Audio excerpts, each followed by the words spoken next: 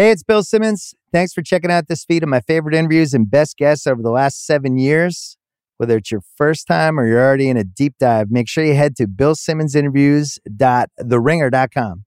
For the entire archive, you can sort by genre, year, and more to easily navigate all your favorite people. Again, that is billsimmonsinterviews.theringer.com. Enjoy.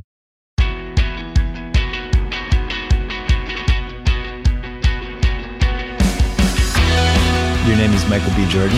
You're the star of Creed, among other things that you've done in the past. But Creed is the big one. Creed's like you're on the poster.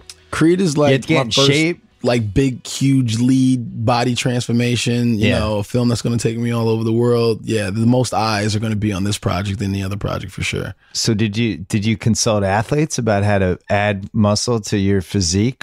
In possibly nefarious ways? You know, how did that work? I think I got lucky. I got lucky and teamed up with this guy, Corey Callier. He's a trainer. I met him on the set of Fantastic Four, and we just literally just got along great. And he didn't like work for A-Rod or anything? No, before, right? Okay, good. No. He was more of an LSU guy than anything. But no, A-Rod. No, that's another thing. I wanted to do it, straight up. Like I want to put the work in. I want to put the time in. I didn't want any like shortcuts like whatsoever, because I know that your body would eventually tell on itself. So for me, that was one thing that we definitely talked about, and we wanted to just be, as authentic as we could and to look like a boxer. So we linked up, changed my diet completely. Changed your diet. So what'd you do? Grilled chicken, brown rice, gallon and a half of water a day, and different variations of that. So it'd be like steak, asparagus, brown rice, like fish, spinach, brown rice. That was literally all I ate. So no pizza at like 2:30 in the morning? Only on Sundays. Oh, you your cheat day? I had one cheat day. So that was the only thing that got me through the week, was like the little results that you would see, then cheat day on Sunday. I would get up early, go French toast, Philly. I was in Philly, so Philly cheesesteaks were definitely on the menu 2 to 3 times a day, sometimes on Sundays. Like I literally ate myself sick on Sunday. So how do you get feedback? Because you're already a handsome actor. It's not like women are already going to like you anyway. But how do you even know stuff's working? With the body transformation. I'm seeing like an ab I've never saw before. Okay, so I got a little selfish cut. stuff. Oh yeah, for sure. Oh yeah, definitely. So you're checking yourself in a full length mirror a lot and stuff like that. A little bit. I think you have to obsess over your body to see real physical change. Like, especially if you're naked in a movie. Half naked in a movie for 40% of the movie. Oh, for sure. I mean, you gotta have the roles can't be there. I mean, have you seen Carl Weathers, Apollo Creed, and Rocky, 40 years ago? They were ripped to a T. So I just wanted to come close. I didn't, I wasn't. You know who doesn't feel this way? Eddie Lacy and the Green Bay Packers, whose belly was jiggling in HD this week. I mean, he's built for durability, in the long haul. He's built for getting tackled by 5 guys at once. Exactly. So is Carl Weathers, do you feel like you're related to him now? How does that work? I mean, I think we have a bond now that it will be, that's forever. Did he call you and say it's okay to call him dad or anything like that? I think at the dad? At the premiere, he said, "Listen, son, you did a great job." And I was like, "Okay, Pops." This is the first time we actually met. But it was a cool, surreal moment, because that was the first time he saw the film. And that was the first real conversation that we've ever had. So it was kind of cool for him to tell me about the movie, and then for me to just be like, "Oh man, it's such an honor." Is he still mad that he got killed off from Rocky IV? He has to be. I did a podcast with him once, and I could tell he was still salty about it. I think he kind of let it go now that he saw the finished product, but I don't think he was. I think you think he's still a little, because he just could have gone into a coma and come out of it at the end of Rocky IV. Could have been in a wheelchair. Could have watched it from the hospital bed or something. If that would have happened, we wouldn't have had Creed 1. All right. So I think in hindsight, him looking back at it, I think he's like, so it was the best for you. It was the best for me. Selfishly, I'm actually glad that Pop had to go. Rocky IV. Wait, how old are you though? Now I'm 28. So you weren't even. I was. So there's some birthday cheating with this movie, like just by 2-3 years. About 2 years. About 2 years. Because you could say maybe he met some. Yeah, we can give away some of the plot, right? Well, I mean, a little bit. People know you're related to Creed. I'm definitely related to Creed, but I never met nor knew my father. Yeah, I don't feel like we're giving that away. Yeah. That's general knowledge. Yeah. Okay. So, you think like 2 weeks before the Drago fight, which was supposed to be an exhibition. Yep. The 2 weeks It was before. supposed to be an exhibition. It might have been the night before. Yeah. Okay, let's just like push it all the way up to the limit. And that started out as a joke and it turned into a disaster. Yeah, pretty as much. Warner Wolf said in Rocky IV. I think so. So the night before, he's with some lady trying to unwind. This is all fan you fiction, by the have way. it. This is all. We're making this up. fan fiction. Yeah, so yeah. 9 months later, so that would put your birthday in like the 1980s. Yeah, I guess it's right, okay. right. Yeah, that works. Late 80s. Yeah, and you're 29. I'm 29. I'm 28, turning 29 in yeah. February. Yeah, That works, I was okay. born in 87, so technically, so right around there works. Because the Rocky series has taken liberties with math. They have. Rocky IV to Rocky V, the kid aged 8 years while Rocky was in Russia. Not a lot of people realize that. I'd never. He comes realized back that. and the kid's a teenager for Rocky V. See, sometimes- but when he left, the kid was 6. See, but you got to kind of fudge it every once in a while. So Yeah. I think this is an okay fudge. I think the fans would be okay with this. I'm totally fine with it. So, yeah. And by the way, so what did you guys decide to do about Rocky V? Like in the movie, as an actor, did you pretend Rocky V happened? Because I like to live my life like it never happened. I think a lot of people feels that way. Well, Sly definitely feels like that. He's one of the most honest guys possible, especially with himself. He keeps things real, and he doesn't really look at 5 like it counts.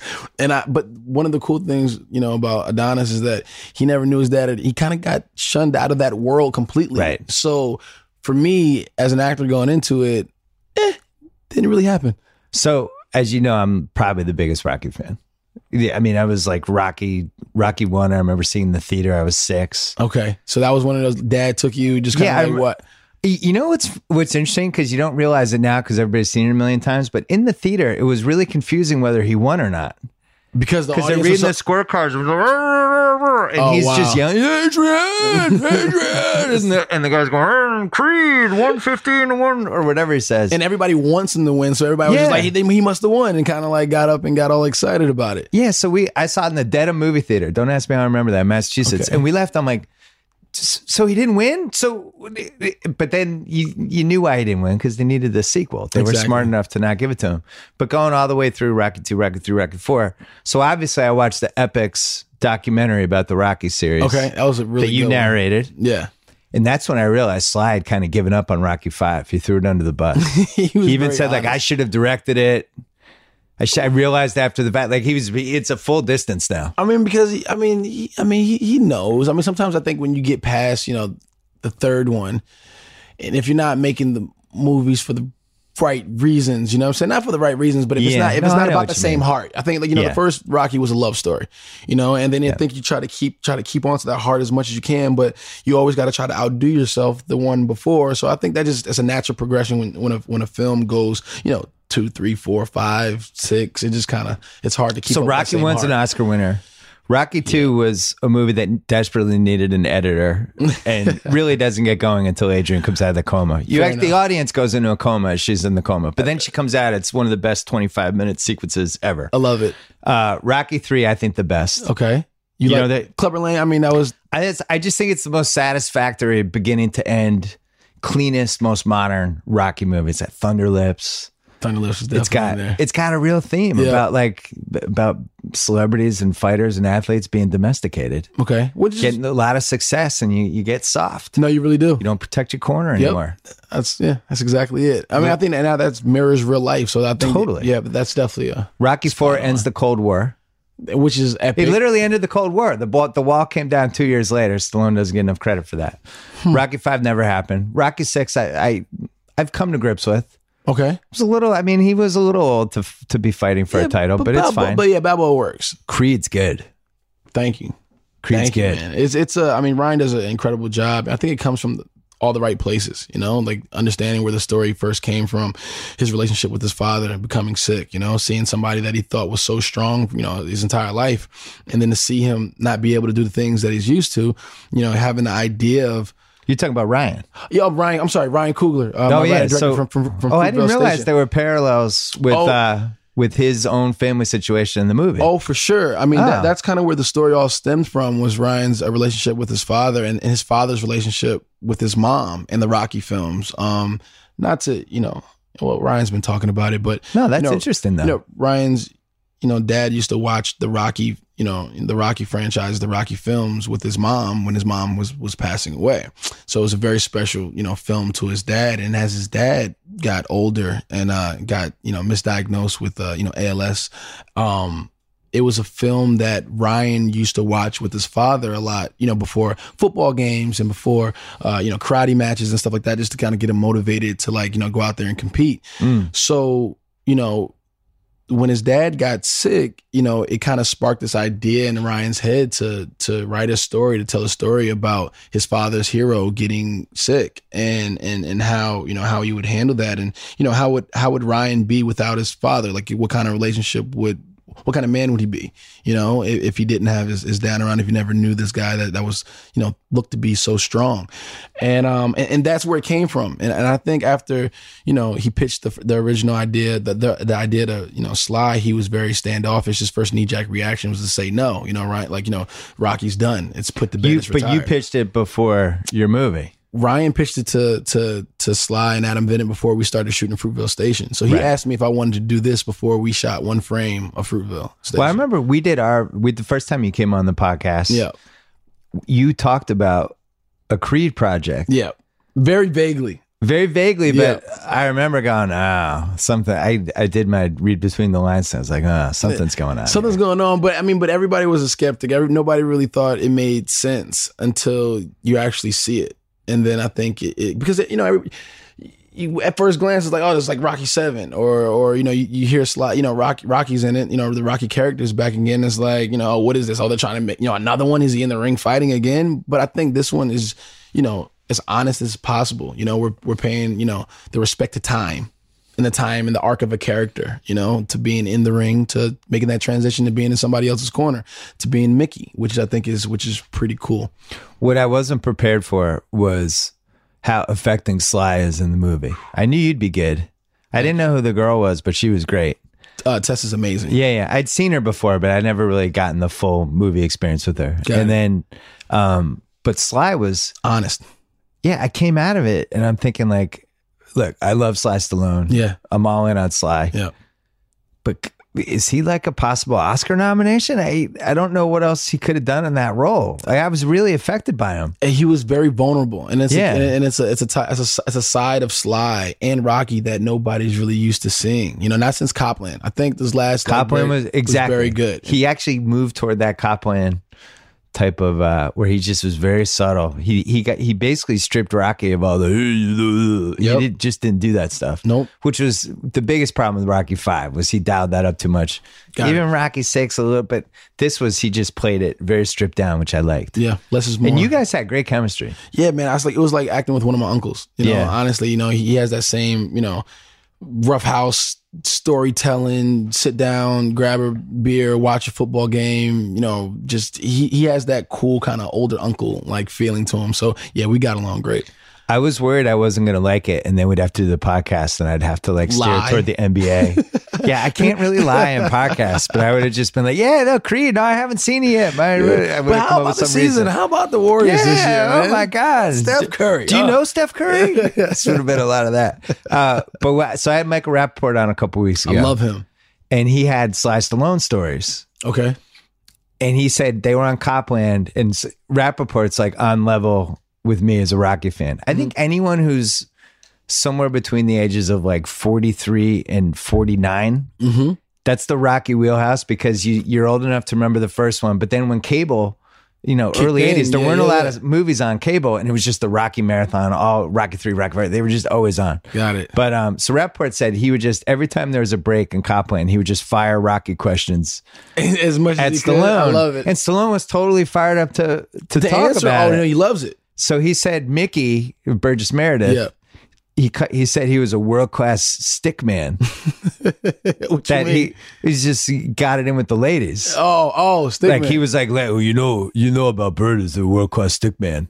And so he told this story on the podcast, and people went insane that Burgess Meredith was a stick man. Well, we actually kind of pay a little You know, there's a little breadcrumb in Creed to that. Yeah, there's a little bit. But did Stallone give you little tidbits like that about the series? Like, were you badgering him between takes, or were you just like worried about your own lines and stuff? No, I think I was more worried about the same. But naturally, he's a storyteller, so he has so many stories to tell. Like, I mean, he's lived so much life. Like, yeah, one of his weeks can outlive somebody's like year. You know, right. So like, he's always down to tell a story. I mean, I don't know if those stories are definitely podcast appropriate, but I think all of them are podcast appropriate. It's just a question whether you want to tell them. That's a great response. No, but he always had a lot of different stories. So I didn't badger him that much, but I just allowed him to kind of, just say what he wanted to say about it. And did he ever give you the, yo kid, I was in your spot once. Let me tell you something. Like give you like the words of advice stuff? No. I mean, he would basically say, man, look, you guys are working too hard. You guys are working harder than I did. Like he would admit it a lot, man, as far as like the boxing training. Because I did all my stunts, there is no stunt double, and I really wanted to, become a fighter. I didn't want anybody to, hold anything back and give me any special treatment. Don't throw me in the ring with the guy and, let's see what happens. So he was definitely supportive of that. And encouraging of the real hits that I had to take. So a lot of the real punches that I had to take, you could thank Sly for that. Well, he did in Rocky IV. I think Dolph Lundgren actually hurt him. Oh, seriously? Like legitimately hurt him. Like he had to go to the hospital and almost died. Yep, he's got a big punched guy. in the heart. Yeah, that's exactly what happened. He literally, it almost gave him like a, like, you have CPR, you're like restarting the heart. Like he almost got hit and his heart almost restarted on him.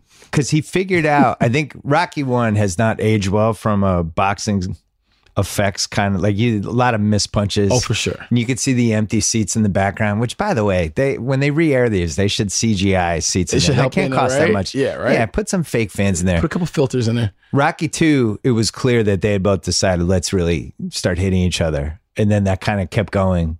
Yeah, until Rocky IV, where I actually think they actually fought in Rocky IV. They might have just said, it was a real fight. Fuck it, let's just do it. Totally. Why not? We're not doing another one, right? No, we're not doing another one. Let's just do it. Yeah. But so I'm glad that you felt you had to honor the tradition of actually. But it seems like so you. Did I show you the video? Which one? I'm gonna show you. Me actually getting like this one slow mo shot. And it was the one where you spit the blood. I remember that. Yeah. I showed you that one, right? No, but I saw the movie. No, but I didn't show you like the actual hit, like in real time. Oh no! Oh man, what happened? I mean, well, the first couple times we tried to do it with slips, and it's in slow mo, so you can see the misses, the space between the punches. So all of a sudden you just hear this snickering from the corner, and everybody's like, "What?" And this Sly's like, "Man, you got to take it." And like, "What do you mean?" He's like, "No, you got to take a real punch." Like pretty much, like I had to really get hit. And legally, Ryan, he would definitely tell you this, as a director, he can't legally say, take the punch. So I had to willingly step up and be like, all right, I'll take the hit. But I definitely got peer pressure. All right, let me see this. He's going to be taking a punch in the face, and he's a little nervous. That's a little Sly Stallone in the background. Yeah, man. Because this is your initiation into the world of Rocky.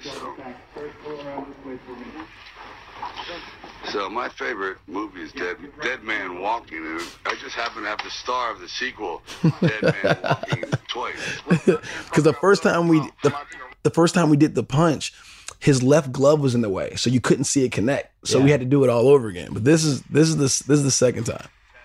So you guys are practicing the right hook. And action. Oh yeah. Oh yeah. Who was applauding? Everybody in the audience. So you got punched in the face and people are like, yeah, okay. That was great. And because they replayed it in slow-mo on the Jumbotron so everybody can see it to see whether or not it was got a hit or not. And just the reaction was like, oh, and like the way I don't want to spoil it for anybody, but no, the hit is pretty epic. During one of the fights, and there's a couple fights in the movie, so we're not saying which. Yeah, but it's pretty epic. So did he so the other boxer, we won't say who it was. Yeah. He felt so bad. Was there a specific part of your face that he had to punch? Yeah, he went high.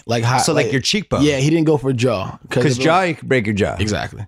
But you go here, you maybe get a little shiner and that's it. Exactly. But if he misses by like a quarter inch. That's my ass. Yeah. I mean, I was smelling canvas though. I mean, it was.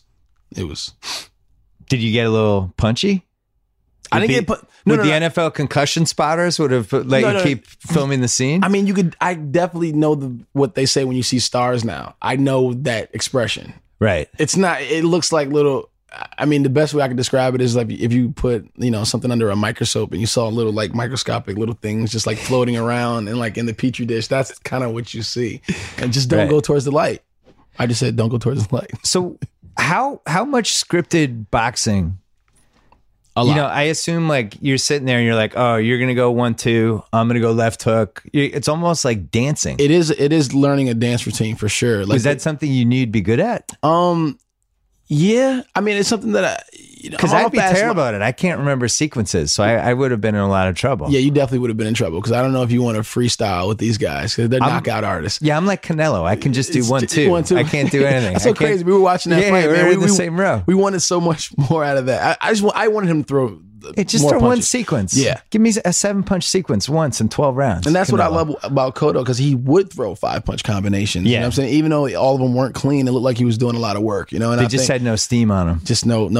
Wait, I sidetracked you. So you have to remember the sequences. So the sequences, well, one of the things about our film was Ryan, where he wanted to shoot the fights different than any other fight film. We were super ambitious. I love one-ers. Like one-ers is, I think they're just so as a shot, it just connects the audience. You're just locked into the scene the entire time. Explain what that is. A one-er is that there aren't any cuts. So from the first frame that you see, carried all the way through whatever the scene is, that there aren't any cuts. So in the first fight in the movie, you had one that's like 2.5 minutes long. And I was wondering how he did that and how he edited it, but that was all one shot. One the whole shot, time. No buried cuts. It's one take. We got it on like the 11th or 12th take. We did maybe 20 takes of it, and pretty strenuous. But from the time I get into the ring to the knockout, to the end of the fight, is one take, and it takes months and months and months of rehearsal. Learning the choreography with the camera guy, our camera operator Ben, our Clayton Barber, our fight choreographer, and just learning where we're going to be. We have 3-4 people in a ring right now. It is one big, huge dance. And sometimes you do get hit and you get punched in the face. And for the sake of not cutting, you have to stay in the moment and you have to fudge it. So it's like we have sections of choreography, but then we have pockets of playtime where we connect it's the connective tissue between the other choreography. So like we'll start off one sequence and then we'll play around, go to the body a little bit, throw punches, block, I'll let him go, and it's all about eye contact as well. As long as you're locked in with the other person, you can kind of gauge when somebody's when somebody's getting ready to start their sequences or not. And I'm dealing with pro fighters, man. So literally they allowed me to throw real punches, try really hard to hit them, and it's second nature to them. So they're blocking, they're catching punches, they're rolling with it. They can take body blows. So they really allowed me to really sell everything, and they were totally okay with it. So you're punching their head. Really, they have their gloves up most of the time, but they can hide it. And they can hide it, or they're catching it right here, right before it gets to their face. And they can handle any body punch. I put some weight on. Right. I've been training, but yeah, any little misses, shoulder, for side. sure, sides, definitely, they're totally okay with that. And then it's all about punch placement in comparison to where the camera is. So if the camera's over my shoulder shooting, over my right shoulder, he's throwing all of his punches to my left eye. It's just to make sure all the punches are actually selling. And then me as an actor, I have to sell them as well. So whiplash is a real thing, oh man, from the base of my, skull, base of my neck, all the way down to the middle of my back were sore pretty much the entire time we were filming. Really? Yeah. I mean, because you're never 100% after that first fight sequence, you're sore the entire time you're filming. You don't really have that many days off to really get a break to fully recover. So, I mean, it was like being an athlete during a real season. And they have to be terrified you're going to get hurt and that'll knock the filming schedule back 2-3 weeks, right? Exactly. So they were constantly over me, making sure, ice baths, recovery, stretching, getting scrapings done, basically with, the old Chinese medicine of spooning, basically scrape, they put new blood inside the muscles and stuff like that. It's excruciatingly So painful. A-Rod's trainer earned his money in this one. He came through here. He earned his money. That's hilarious. And Rafael Palmeiras Biogenesis Clinic. Hey man, just get rid of that Shout book. out to them. Just get rid of that book. Get rid of the book. We're good. No documents. So when did your body recover from the whole thing? When we finished the final fight sequence, because we front loaded the film with boxing, so all the boxing scenes throughout the film were done up front, so we can focus on the acting and the work and character work towards the end of the film, and not have to worry about staying in tip top camera ready shape, which was like pretty hard. So for me, once I got finished with the championship fight, my body broke down. I was on bed rest for 3 days. I couldn't literally mentally, when I accomplished my goal that night, 103 fever, could not move, body aches, pains. I just was completely shut down. And I got a really sweet text and a call from Sly, basically saying like, because he knew I was feeling bad. And I was feeling guilty for not being able to get up and go to work the next day. Like I really wanted to I'm a workaholic and I want to get up and work. And he was like, the same thing happened to me in the Rocky films. He said, don't worry about it. It's one of the biggest compliments that your body can give you is that you set your mind to something, you accomplished it. And then once you finish once you cross that finish line, your body gives up. It's over. It's done. You've accomplished what you needed to accomplish. So he said, rest up. You've earned it. Don't worry about it. That's what insurance is for, and we're good to go. So I've heard LeBron talk about that too, actually. As far as like just your body, by the season ends, and like the next day, his body just completely crashes. He's doing 105 games, and then it's it. It's done because mentally he knows he has something to do, and once he finishes it, the body said, "Okay, mission complete. I can rest now." I remember the hardest I ever worked was in 2013. I was running Grantland. I was writing my column. I was doing my podcast, but I was also on NBA Countdown doing all the shows. Yep. And All-Star Weekend. All-Star Weekend. And you're coaching. But I had to do all the playoffs. And I was just like, I just got to get to the draft. Like I know I'm starting to break down. And I actually broke down after game 5. And we had 2 games left. But it was the same thing. It was just like my body had reached a point where it just couldn't go anymore. Not to compare myself to a boxer who's taking punches all the time. But I know where you mean, where it's like there's a finish line in your head.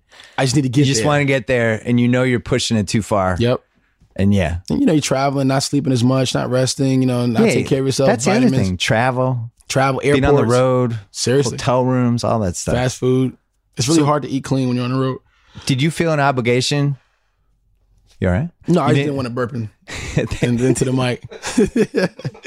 Did you feel an obligation as an actor to do a boxing film?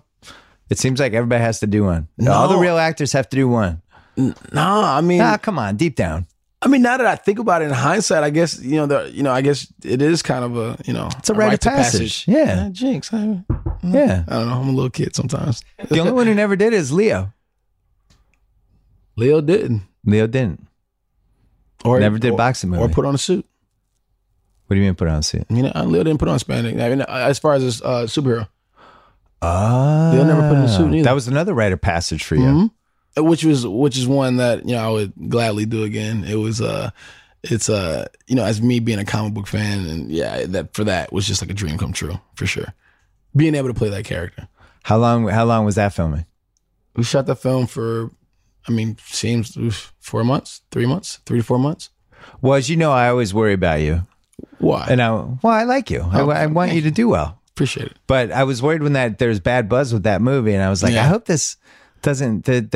Sometimes with a movie, there's a little stink gets on different people. I was like, he should get out of this, but it seems like you got out of it. No, I got out of that, pretty clean, and it's one of those things where it was a lesson for me that really made me realize that things aren't in your control.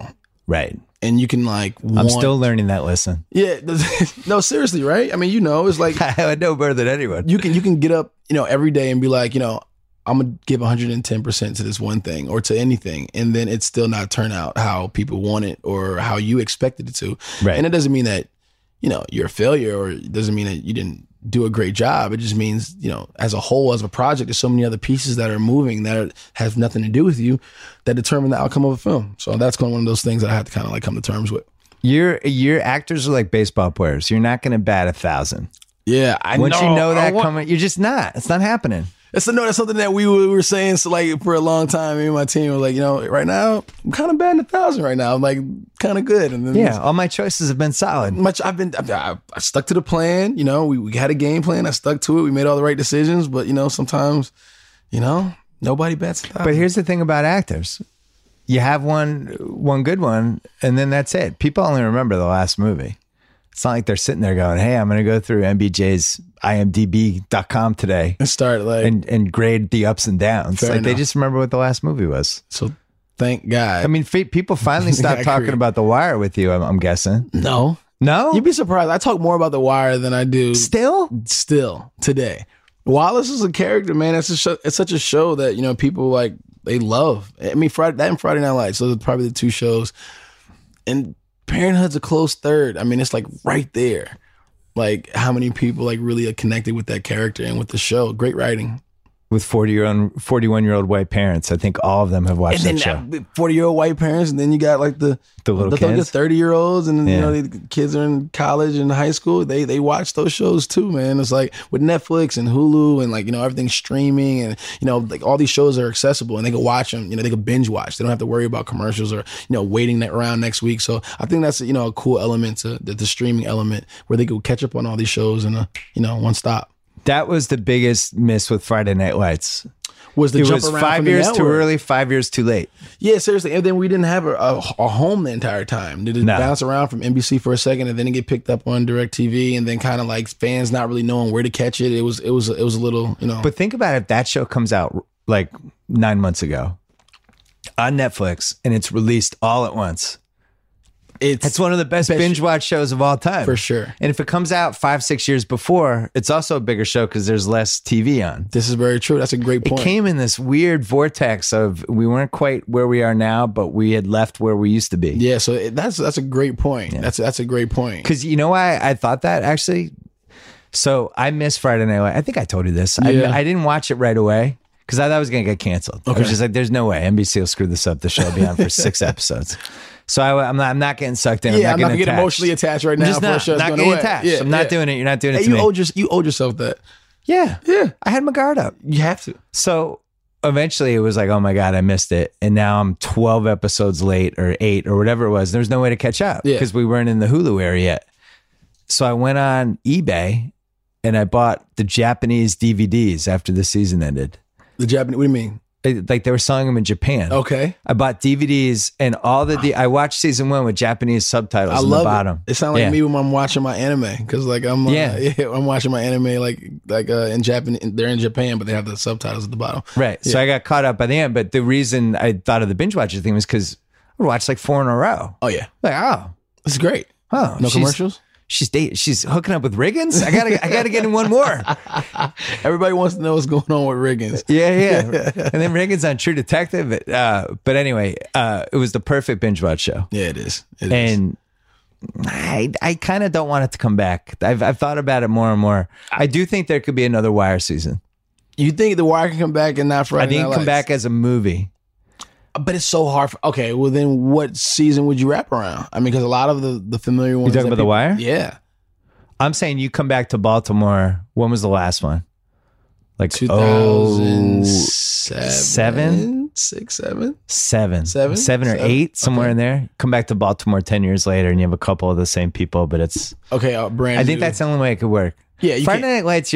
It's just a Kyle Chandler movie at that point. Yeah, And because I don't know why the he'd do students that. are gone. Yeah. Students are gone. I mean, if they could find a clever way to do it, if like, you know, Peter Berg and Kate Adams, you know, decide to like, you know, make it happen, a film maybe. But I like the way we ended the show. You know, 5 seasons strong. You know, everybody's kind of happy. You know, it's very rare that you can end the show off where everybody feels satisfied. Like that was a legit, you know, great ending. I want to leave it alone. What's the ratio right now of people with you with Friday Night Lights versus The Wire? Man, I'm gonna go Slightly more Wire. but it's like people who, if you're talking about The Wire, if you're talking about Friday Night Lights, you usually mention The Wire as well. So So they combo it. yeah, So you like, think the same people like both of them? Yeah, it's the same type of feel. But then Friday Night Lights has a whole new audience, I think, that might not have watched The Wire. But I feel like the fans that follow me or are fans of The Wire that are also fans of, it's more likely that they're fans of Friday Night Lights as well, because the feeling, the heart was there. You know, it was real, it was gritty. Even though Friday Night Lights was a lot softer, obviously, than The Wire, but I feel like, you know, it's the same type of taste. I think, between the two projects. So usually fans that are fans of The Wire are usually fans of Friday Night Lights as well. What's the percentage of people say, when's that coming back? Is it ever coming back? Like nobody says that? People are done with it. Yeah. Like, people moved on. It's like a 20%. I'll say 20% of people might say, is it coming back? Just out of pure, just to ask. I don't think they really believe it or really want it to come back, but they just want to know.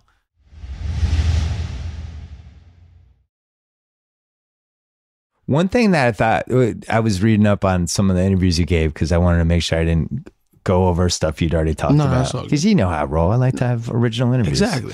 But you said there was, in the GQ thing, there was one part about, and you didn't totally go there, but I had been interested in what you thought about this, about younger black actors versus the Denzel, Will Smith type of generation. Who's in your generation? Right now? Like, who are you? There's some movie, let's say there's the greatest movie ever, and they're like, talking about black actors, right? Yeah. Yeah. Well, I want to do the black actors first, but then overall age group. Okay. But like, let's say there's some movie and it's the best script anyone's ever seen. Okay. And the lead actor is a black male and he's somewhere between 28 and 34. Who are you worried about in the casting session?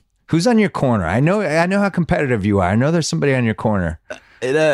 Oh man. Don't look at Kenny. No, I'm not. Just look at Kenny. I'm just looking around because it's like, I mean, who am I worried about? Because I was thinking about, you're talking about this in sports terms. It's yeah, which is like dangerous because it's not sports. It's call out somebody. Let's get some shit going right here. No, I mean honestly, it's so crazy. If that breakdown came out, you know, yeah, you would see every actor from 18, every black actor from 18 years old to 40 trying to squeeze into that small category. So why is the talent pool? Because why is it shallow? Because I don't feel as though there's enough stories being told. They're being written for people of color to tell those stories, to tell our stories. There's not enough material out there. So until you get writers and producers that are producing more of these stories, that are producing more of these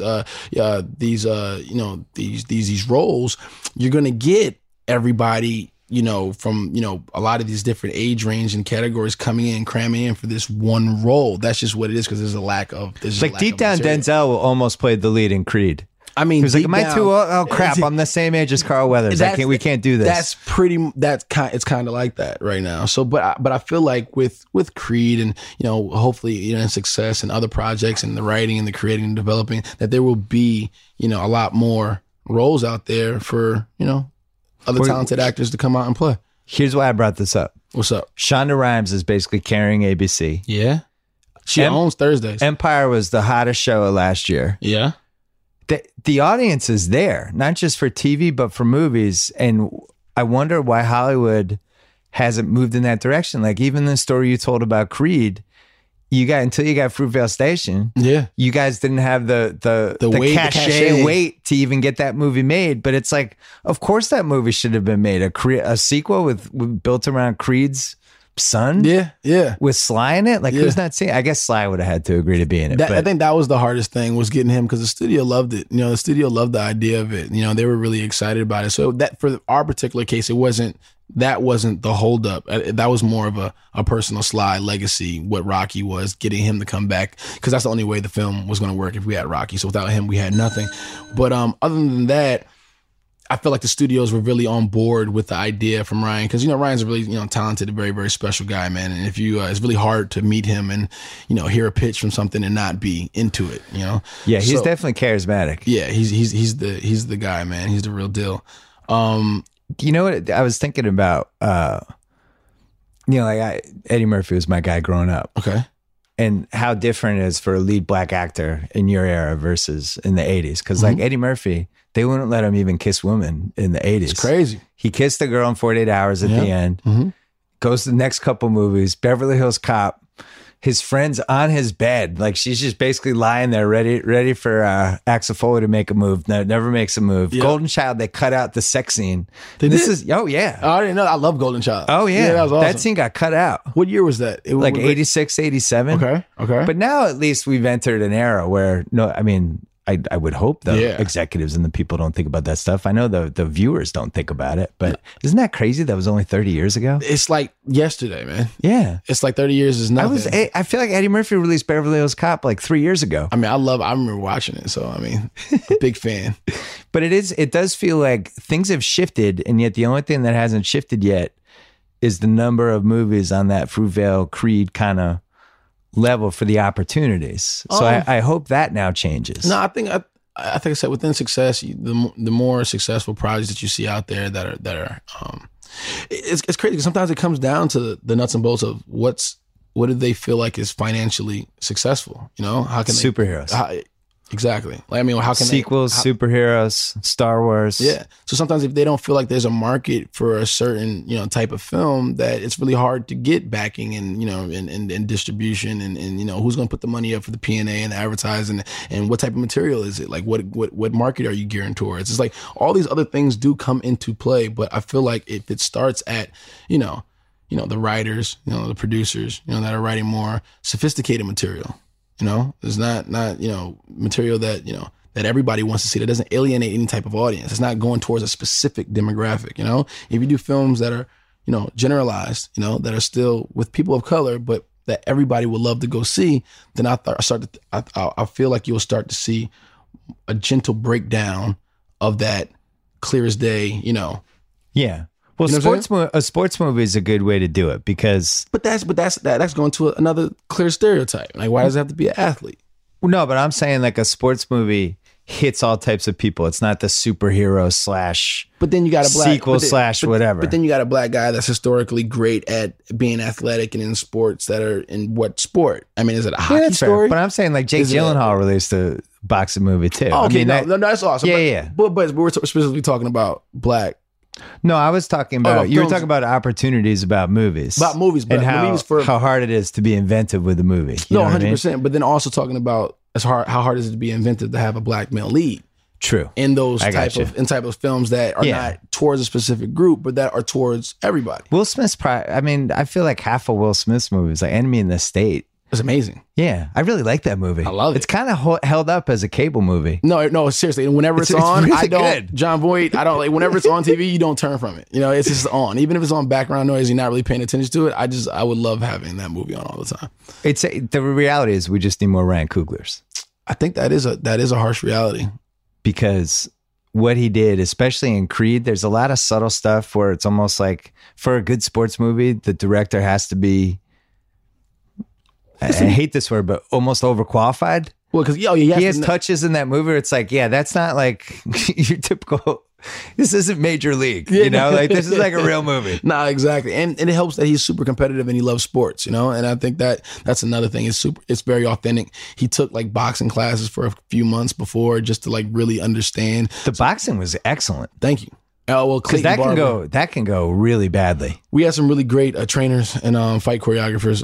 Rob Sally was my boxing trainer, and Clayton Barber. He did a lot of Wesley's, a lot of the Blades. He worked with Wesley Snipes a lot, and he's really, really, really talented. And we wanted every punch that we threw in every fight to represent a line.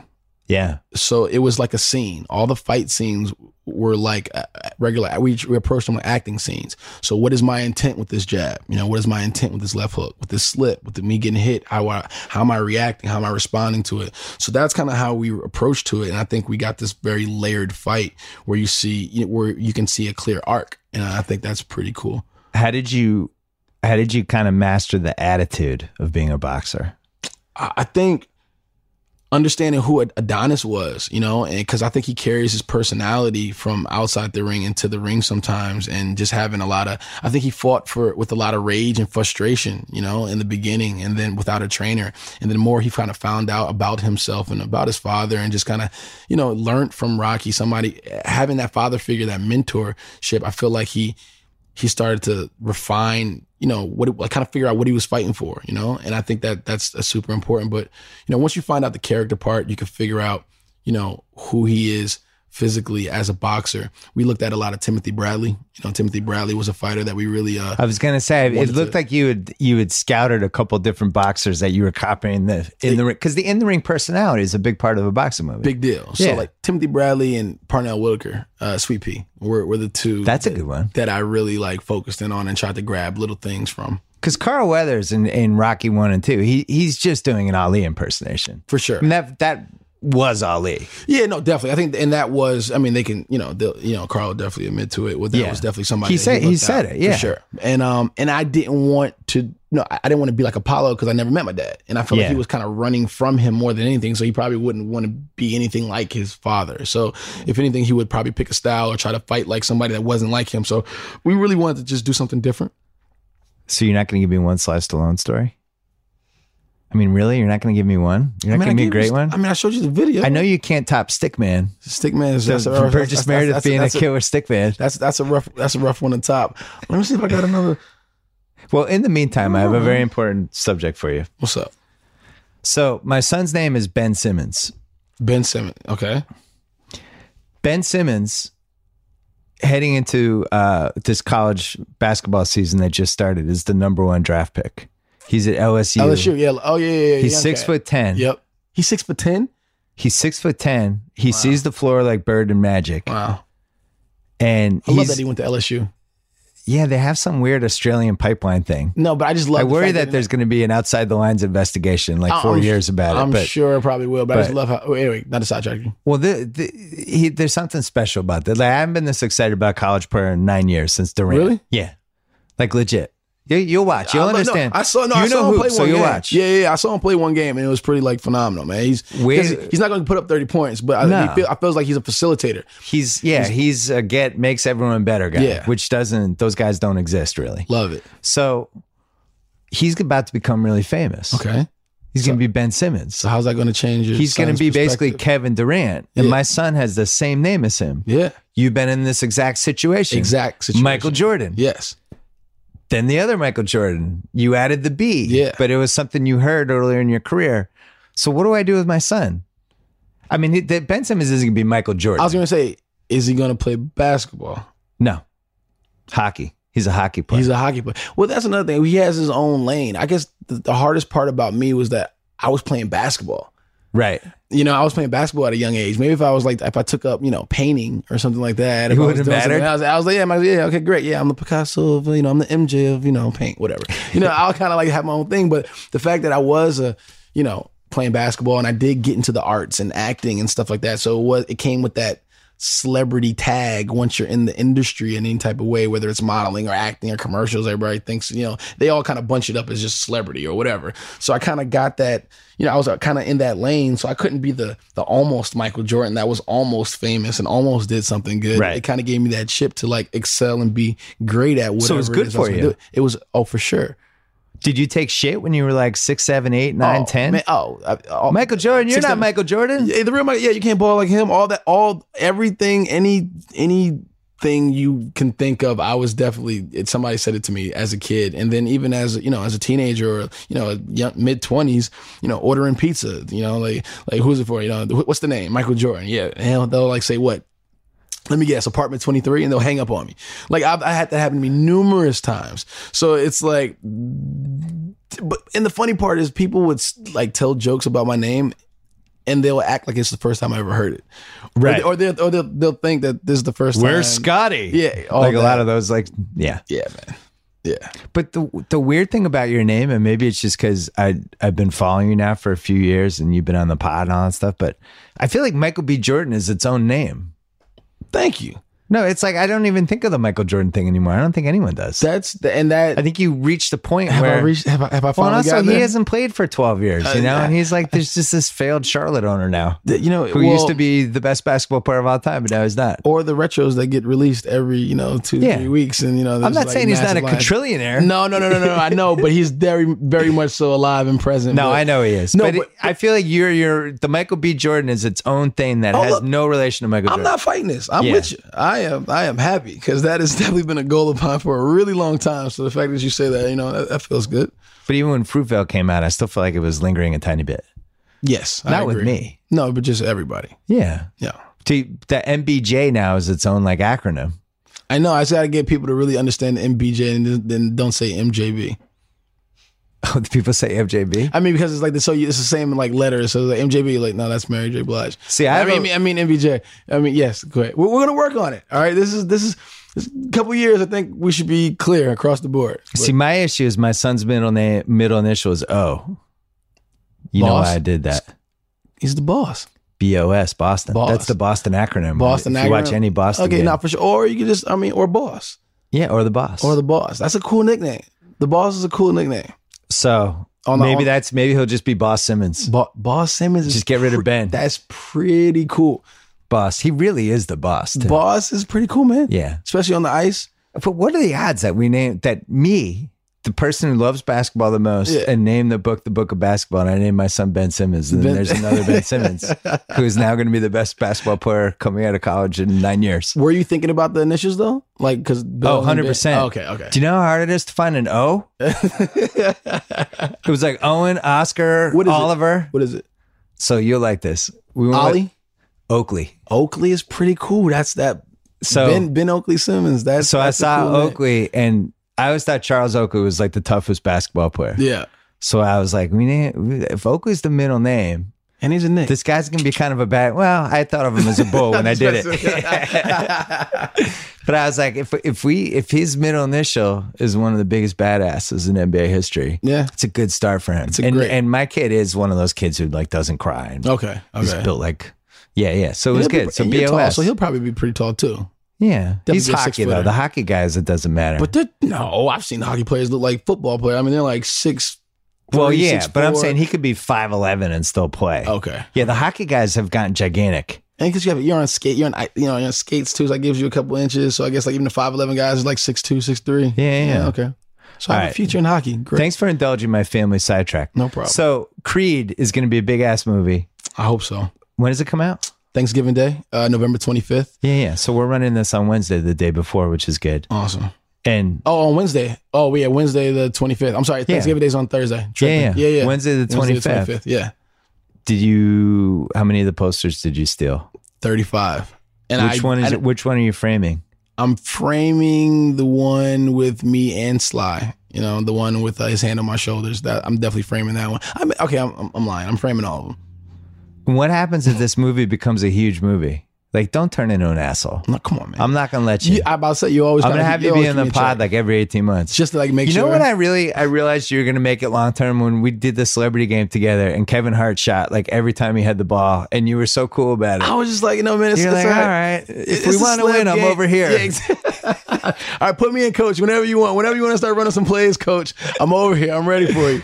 But still Toronto, look. Are you coaching this year? No, I'm done. You're done. I'm out. All right. Yeah, that was my one time. I lost to Jalen.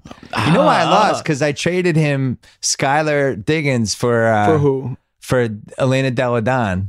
Wait, I thought we needed more shooting. We did. You know what? I didn't hit one jump shot that game, so I missed my free throw. So I'm gonna take the blame. I'm gonna take my blame for that one. We missed like 5 free throws down the stretch. We did. Did I ever tell you that I bet on us? No, I did not. I did a Pete Rose. Really? Yeah, we were laying like a point, and I Pete Rose. Did I bet on my own team, so I can't go to the Hall of Fame? Okay, fair enough, man. I feel like I let you down, man. I had Jimmy Kimmel and his cousin Sal, the three of us. I was like, I stacked our team. That's so funny. Got Michael B. Jordan. He played in high school. We're gonna kill it. I got the 2 best WNBA players. I started hot, right? And then it was a long game. It wasn't your fault. You know what happened? What? It turned into a Mr. Hart didn't help us, but no, that's right, Kevin. I'm talking to you. Yeah, I blame you. Maybe distribute the ball a little more next time. Bit, man. Yeah, you're not a shoot first point guard like Steph Curry or Russ. But what killed us was that our WNBA players got scared they were going to get hurt. Because we had a couple people in that game that had a real season flying around. Like it was like this was the highlight of their basketball career to be in this game. Yeah, and they were afraid they were going to get undercut or hurt or something. Ernie Duncan. I'm calling out Arnie Duncan. Yeah. I'm calling out Arnie. I'm calling out Arnie next year, man. That was my biggest mistake is not getting Arnie. You slept on Arnie Duncan. All right, so what are you doing next? I'm what are the next movie projects? I don't know. You don't know. I like this. So you're betting on Creed. Yeah, well, I'm betting on Creed right now, and I'm trying to. I'm trying to. I don't want to just work just to work. You know, I'm doing I'm doing Just Mercy with Destin Cretton. He did Short Term 12, and I'm playing the real life person. Brian Stevenson, who's a defense attorney. Yeah. Out of Alabama, and the book is it's an amazing book. And can I make some suggestions? For remember the last time you were on, I told you needed to make a sports movie. You did. You don't remember that, but I did. No, wait. You said I said you had to do a sports movie. Yeah, because you were looking at, you said an Alien movie. You were talking about that. You did the super. I did the Will Smith. I did the Will Smith. You went out, so I did superhero. All right, so maybe not the best advice on that, but you got paid, right? I got paid. You got a paycheck. I did. That's good. Here's what I want.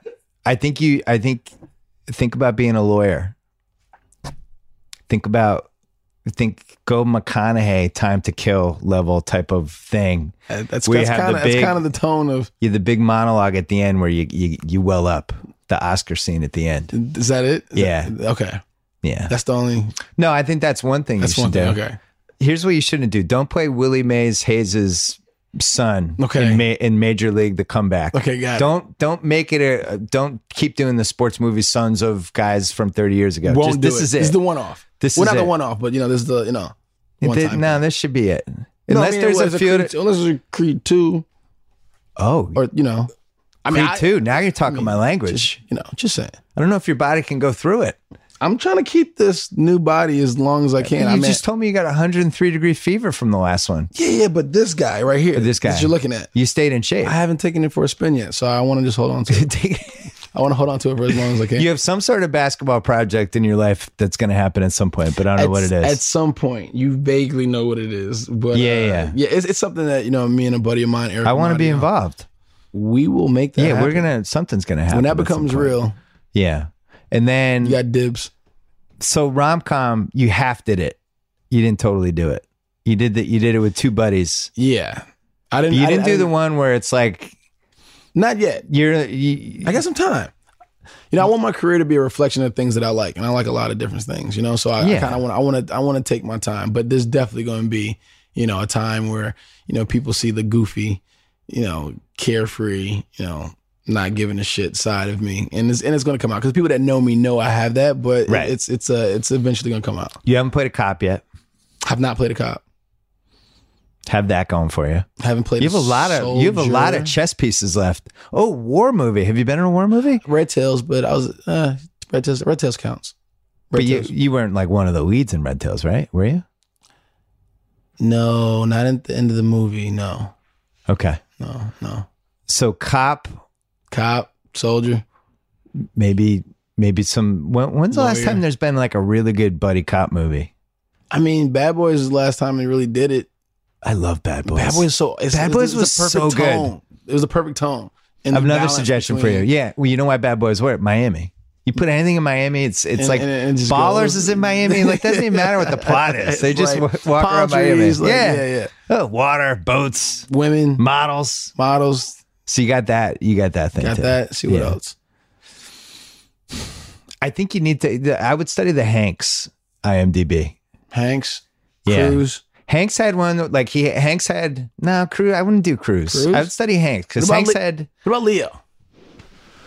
Leo's good. I feel like Leo got a little too weird. Too much? Yeah, I think he tilted too far toward the. I'm an actor. I'm gonna only work with directors I respect. And it's like, you know what? Just make a rom-com every once in a while, Leo. He went out of every 9. Just one of every 9. Just be somebody's boss, and she fell in love with you, and she shouldn't have, and you might not end up together. And then in the end, you're running toward her in slow motion. That works too. Yeah, just do like every 9. I'm gonna do a hybrid. I'm gonna do my own version. I'm gonna do the Michael B version of Michael B. Jordan version of all that. Do 7 for you and 1 for them. That works. Because usually it's 1 for one. Soldier. I like the soldier idea. So I mean, it's gotta be just whatever it is. It has to have heart to it, and just or a villain. I haven't played a villain. Yeah, I haven't played a villain. Be careful with that though. Why? Has Leo ever played like a real villain? Blood Diamond was like as close as he came. Will Smith's never played a villain. Denzel, Training Day. Yeah, that worked for him, but he did that later in his career. Yeah, that was later. That was like 15 years in. And by the way, I know he was supposed to be a villain in that movie.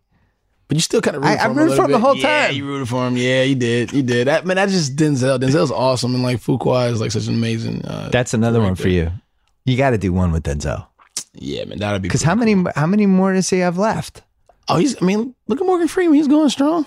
Yeah, but then he moves into a different phase of his career. Yeah. Oh, so what's as far as Denzel being like, Yeah, like him having hand, the bandwidth to just be like the lead. Man, I don't think he's going. He's not going anywhere, man. Denzel's here to stay. He's the best. He is. That's my choice for getting Jack's Lakers seat. If Jack Denzel goes. Yeah, because that's going to be an important thing, I think. Okay. Somebody, it's got to be somebody with real impact in that seat. But like, how would you go about getting those seats? Well, you have a vote. That's why I'm going to become the sports czar. Okay, that's one of the things we're going to vote on. Got it. Okay, got it. Yeah. All right. We're going to have America vote on who should get that seat. It's a very important seat. It is a very crucial seat. It's the number one celebrity capital, and you have to have somebody in that specific spot next to the visitor's bench who's recognizable. Leo's in play too for it. So how would I go about like getting getting rid of Spike's? Spike's Knicks thing? Knicks thing. How do I go about that? Spike might do that himself. How'd I go about that? Spike never scaled it back. No. He was just always all in on the Knicks thing. Yeah. So I didn't realize you were a Knicks fan, but you're from Newark. Mm-hmm. So how'd that happen? I mean, what? The Nets? The Nets were just out? No, I mean, okay. Put it like this. I'm a Giants fan. Giants and the Jets, they both play in Jersey. True. So, I mean, I'm a Giants fan. And then you got the Nets. Always been a Knicks Mets, old school Mets, not new bandwagon Mets, old school Mets, and then Knicks fan. What's going on with women? I'm single.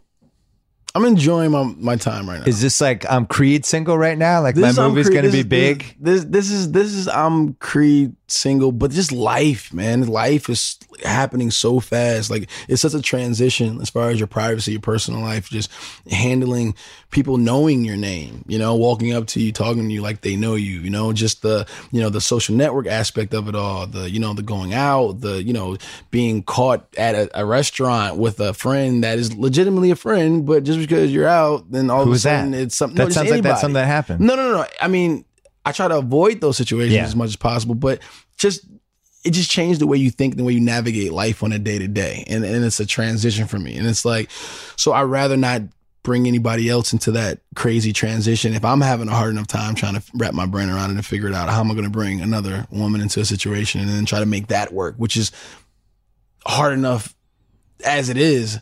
So in the future, I'm not saying no to it or running away from it, but right now I'm just, enjoying. You know what Magic Johnson's rule was on this whole thing? What was Magic Same rule as Jalen Rose's rule. What's I spent a lot of time in a small room with those guys watching 10 TVs at once. Don't date a celebrity. Two celebrities can't make it together. Can't make it together? No? Yeah. Because celebrity, naturally, they're in the middle of the tornado. Mm-hmm. The world revolves around them. It's crazy. You put a second tornado in there, and now you have a double tornado. Yeah. And you have somebody who's like, well, the world revolves around me. It's like, no, the world. That's why whenever actors date, once one of them starts doing better than the other, it's over. That's funny. You can't handle it. That's funny. Like, let's say you're dating, I don't know. Let's pick who's a successful, awesome actress. Right? Let's say you're dating Jennifer Lawrence right now. You and Jennifer Lawrence. Your movie comes out. It's huge. Yeah. Now it's like, oh yeah, the career wise, yeah, they're cool. Makes sense. He's rooting for her. Yeah. And then she has 3 movies in a row that bomb. And meanwhile, you do the rom-com. Mm-hmm. You get shot in a war movie. You're a lawyer. Yeah, you get nominated for the lawyer movie. Yeah. And she's all of a sudden down here like getting offers to do TV shows. She's just mad at you all the time. Once that seesaw shifts, it's over. So stay away from celebrities. But I'm the type of guy that would be like, all right, you know what? We're gonna make this work. Nah, I'm gonna go write a movie for you. Let's go get somebody. Let's go figure it out. Giving boyfriend. I mean, let's go figure it out. Let's go get you that. What do you need next? Okay, let's figure out what's her next move is going to be. I mean, that's the kind of guy I am. My 2 pieces of advice here. No Kardashian family. Just no. Got it. Just stay out. Check. Look at what's happening to the Rockets right now. That's one. James. No Taylor Swift. Okay. Because once it goes bad, you're in like 5 of her songs. And you know that's going to happen. She has a track record with it. Well, she's a track record with like 10 guys. I'll be immortalized in, No, in a song. You don't want to be that guy. Okay. No. Okay. the song will just be called MBJ, but she won't ever say your name. Okay, but it'll be MBJ. And she'll just be annihilating you in the song. People are like, I think this is about Michael B. Jordan. Yeah, so stay away from that. All just right, be cool. careful. All right. Make your choices wisely. This is going to be a big movie. Yes, sir. All right. Michael B. Jordan. Man. This is good. This is almost as good as being on Ellen. Almost. But I'm gonna go tell her that I had a great time here. So she has to top this one. People think that we look alike, me and Ellen, and we actually do. We both have like crazy weird blue eyes and like big bug eyes and short hair. We actually do kind of look alike. You guys, it could be a doppelganger. Yeah. Maybe that'll be my rom-com, me and Ellen. All right, good luck with Creed. Creed comes out on November 25th? Wednesday. Yeah, Wednesday, November 25th. It's out in theaters. Yeah. Listen, you guys know how much I love the Rocky series. I condone Creed. Oh, it has my stamp of approval. You heard it. Nice work. Bill Simmons approved. All right, take care. My man.